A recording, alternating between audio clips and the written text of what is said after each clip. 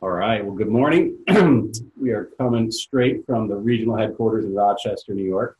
And we're going to take some time this morning on the talent advancement call here to go through a great book, really just a couple of pages in it that Sean introduced to us here, The Trellis and the Vine. And I'll go ahead and kick it off here. And this is a great concept here. And if anybody has the book, you may want to grab it. If you don't, it's something I think we're going to go through as a team going forward. But really, the concept here is the watch list. And we're talking about the in the context of building the list of people that you are pursuing or that you desire to have in your ministry, whether it is a volunteer, a staff person, a board member, and really going through a quick process of building that list. And then how do you then pursue those people prayerfully?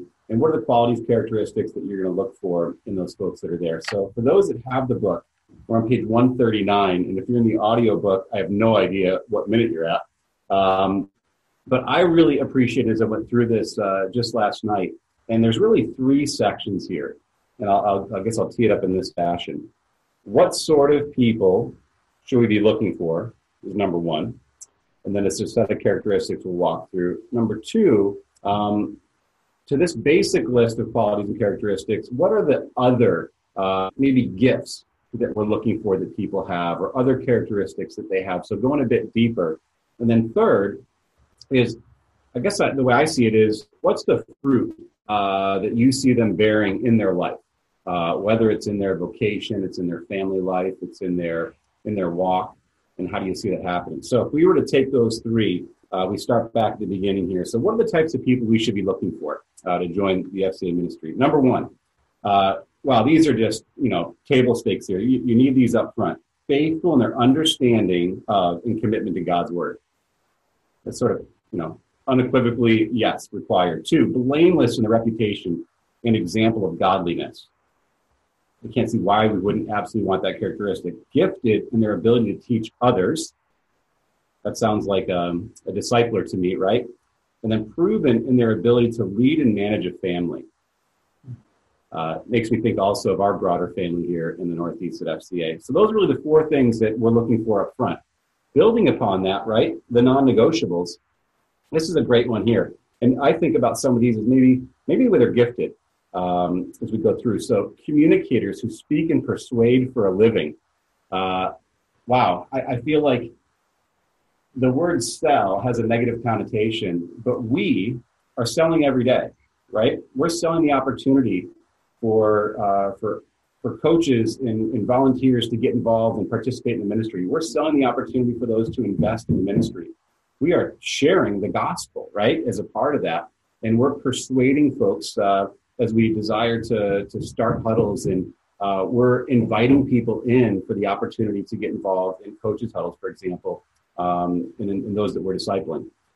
Great list of things here. And these, what you're not going to see here, it's not all youth pastors and those that are in other ministries.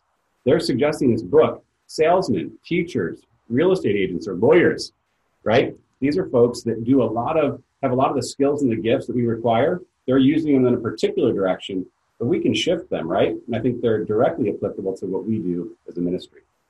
Entrepreneurs, self-starters, right? Another word for that. Natural leaders. Whether you are the president of FCA or you are the newest rep in a given region, you are leading every day. It's leading self, it's leading others, it's leading coaches, it's leading athletes. So leadership, again, critical characteristic to have. Academically gifted people, those people that could apply their intellect to theology, teaching, leadership, and strategy. Absolutely great characteristics. We also have people with the potential to reach particular groups. So I think about our region here and how we're built right now and how uniquely gifted we all are and how we each have an ability to reach people in a given area. And I'd suggest if you took Jeff Miller out of Rochester and put him on the seacoast and said, Jeff, go reach people there, that wouldn't work as well as if we took, Dan Barnes and brought him to Rochester, right, to go reach people here. God's put us in a place with a network of people and the ability and gift to reach people in a certain area Those in New York City, those are in Boston, those are in those areas, right? Our homes, our communities as a part of that. All right. So let's say for a moment, now we've built our list. And I hope that folks would agree that these characteristics are those that we're seeking in individuals that we want to join our team. And again, that could be a broader list, not just staff, but volunteers, coaches, board members, et cetera. Once we've got that list, all right, so what are we looking for in these people? If we think about our church congregations, we think about, maybe where they're working, where our board members may be working and such as we build our network. And so here's a few things that you may want to look at in these people and see the fruit, again, that they're bearing as a part of it. So is he or she genuinely converted and able to articulate his or her faith in Christ? That's again, non-negotiables. Are they in the Word, asking questions, pursuing that?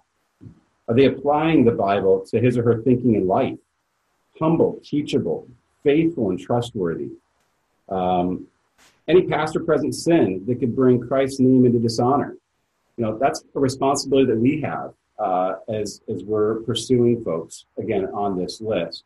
It's part of what I think we're called to do, right, is to love them. And there would be folks that we're discipling, maybe folks that we're fellowshipping with. There may be folks that, we get the opportunity to come alongside in the process here. I love this one. Does he or she serve others without being asked? Integrity, serving, teamwork, and excellence. So I think this list here, and we've gone through in previous sessions here, talked about how do we identify, the folks that, in our candidates, do they exhibit those four characteristics, our core values? Do they work at evangelism? Are they natural communicators? They show leadership at school, at work, or their sporting life. Love that there's a reference to sports here, directly applicable to our sports ministry. Are others following this person because of their ministry? So what are the fruit that you see being born from the ministry that they may be currently in as a part of that? Do people respond to their ministry positively? Family life, how healthy is it? Do they relate well to others, right? I think that's a critical one. It may not be as deep as theological alignment, right? But it's critical. How do you relate to others? Because that's what we're doing all day long. Here's another one. Is his or her spouse committed to the ministry as well? It's a team effort, right? As we go through this here. So what kind of support do they have in the home as they are looking to embark on this new mission, this new journey, right? With FCA. Are they emotionally, strong and stable, able to face criticism, disappointment, failure, a door closed at a school, donor ministry challenges is a part of that, right? Somebody who is resilient is another way to put that up. So the author here, Colin Marshall and Tony Payne, talk about the kind of person that ticks these boxes has the potential to grow into a recognized gospel worker. And one of the most useful stepping stones along this path is a ministry apprenticeship. So that part leads me to, how do we engage these folks, right? We do it on a volunteer basis, inviting them to maybe get a huddle started, the coaches huddle. They participate in the camp, and we have so many different ways that you all know about how we might invite them in just to get their feet wet, right? Dip a toe in to what is FCA ministry. So with that, I will turn it over to Sean, who will make this hopefully directly applicable to what we're doing at FCA with a couple of examples. Yeah, so, as I think about a watch list, I've had a watch list in my head, but I need to be more intentional about writing out my watch list and, just praying through it and being more methodical in my approach and more intentional in the people that are on it and working with them. And when I think about, the mission, it is interesting, to lead every coach and athlete. And I think a person who's a leader, if you can lead a coach, you can lead an athlete. But I don't know if you can lead an athlete if you're able to lead a coach.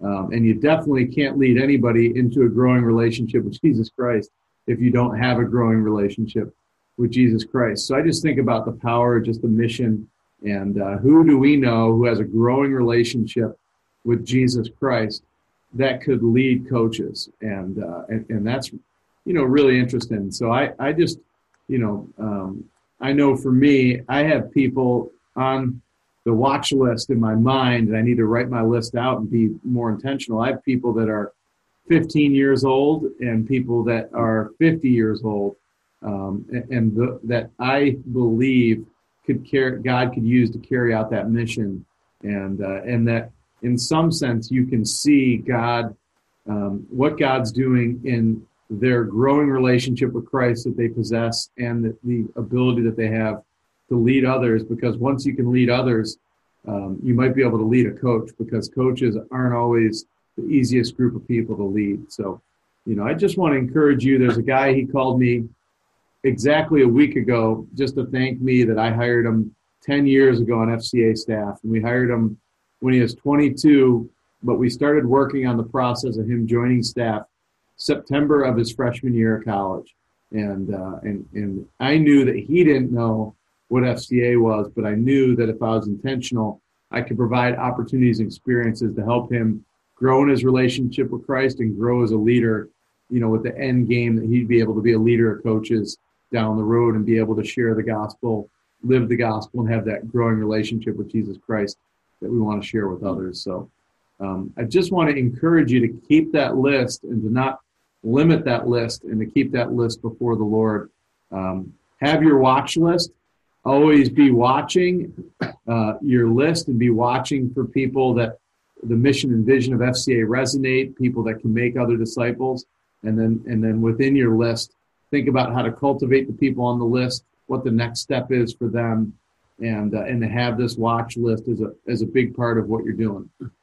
So just thought it would be encouraging just to challenge you to write down your watch list, and to begin to really have this long range view with the goal in mind of preparing the next generation, so that when our time is done with FCA, that it would look significantly different than it did when we first began being a part of the work that God's doing through FCA, so that we have a long list of people that we feel like God's been allowing us to prepare to by helping them grow in their walk with Christ and grow as leaders.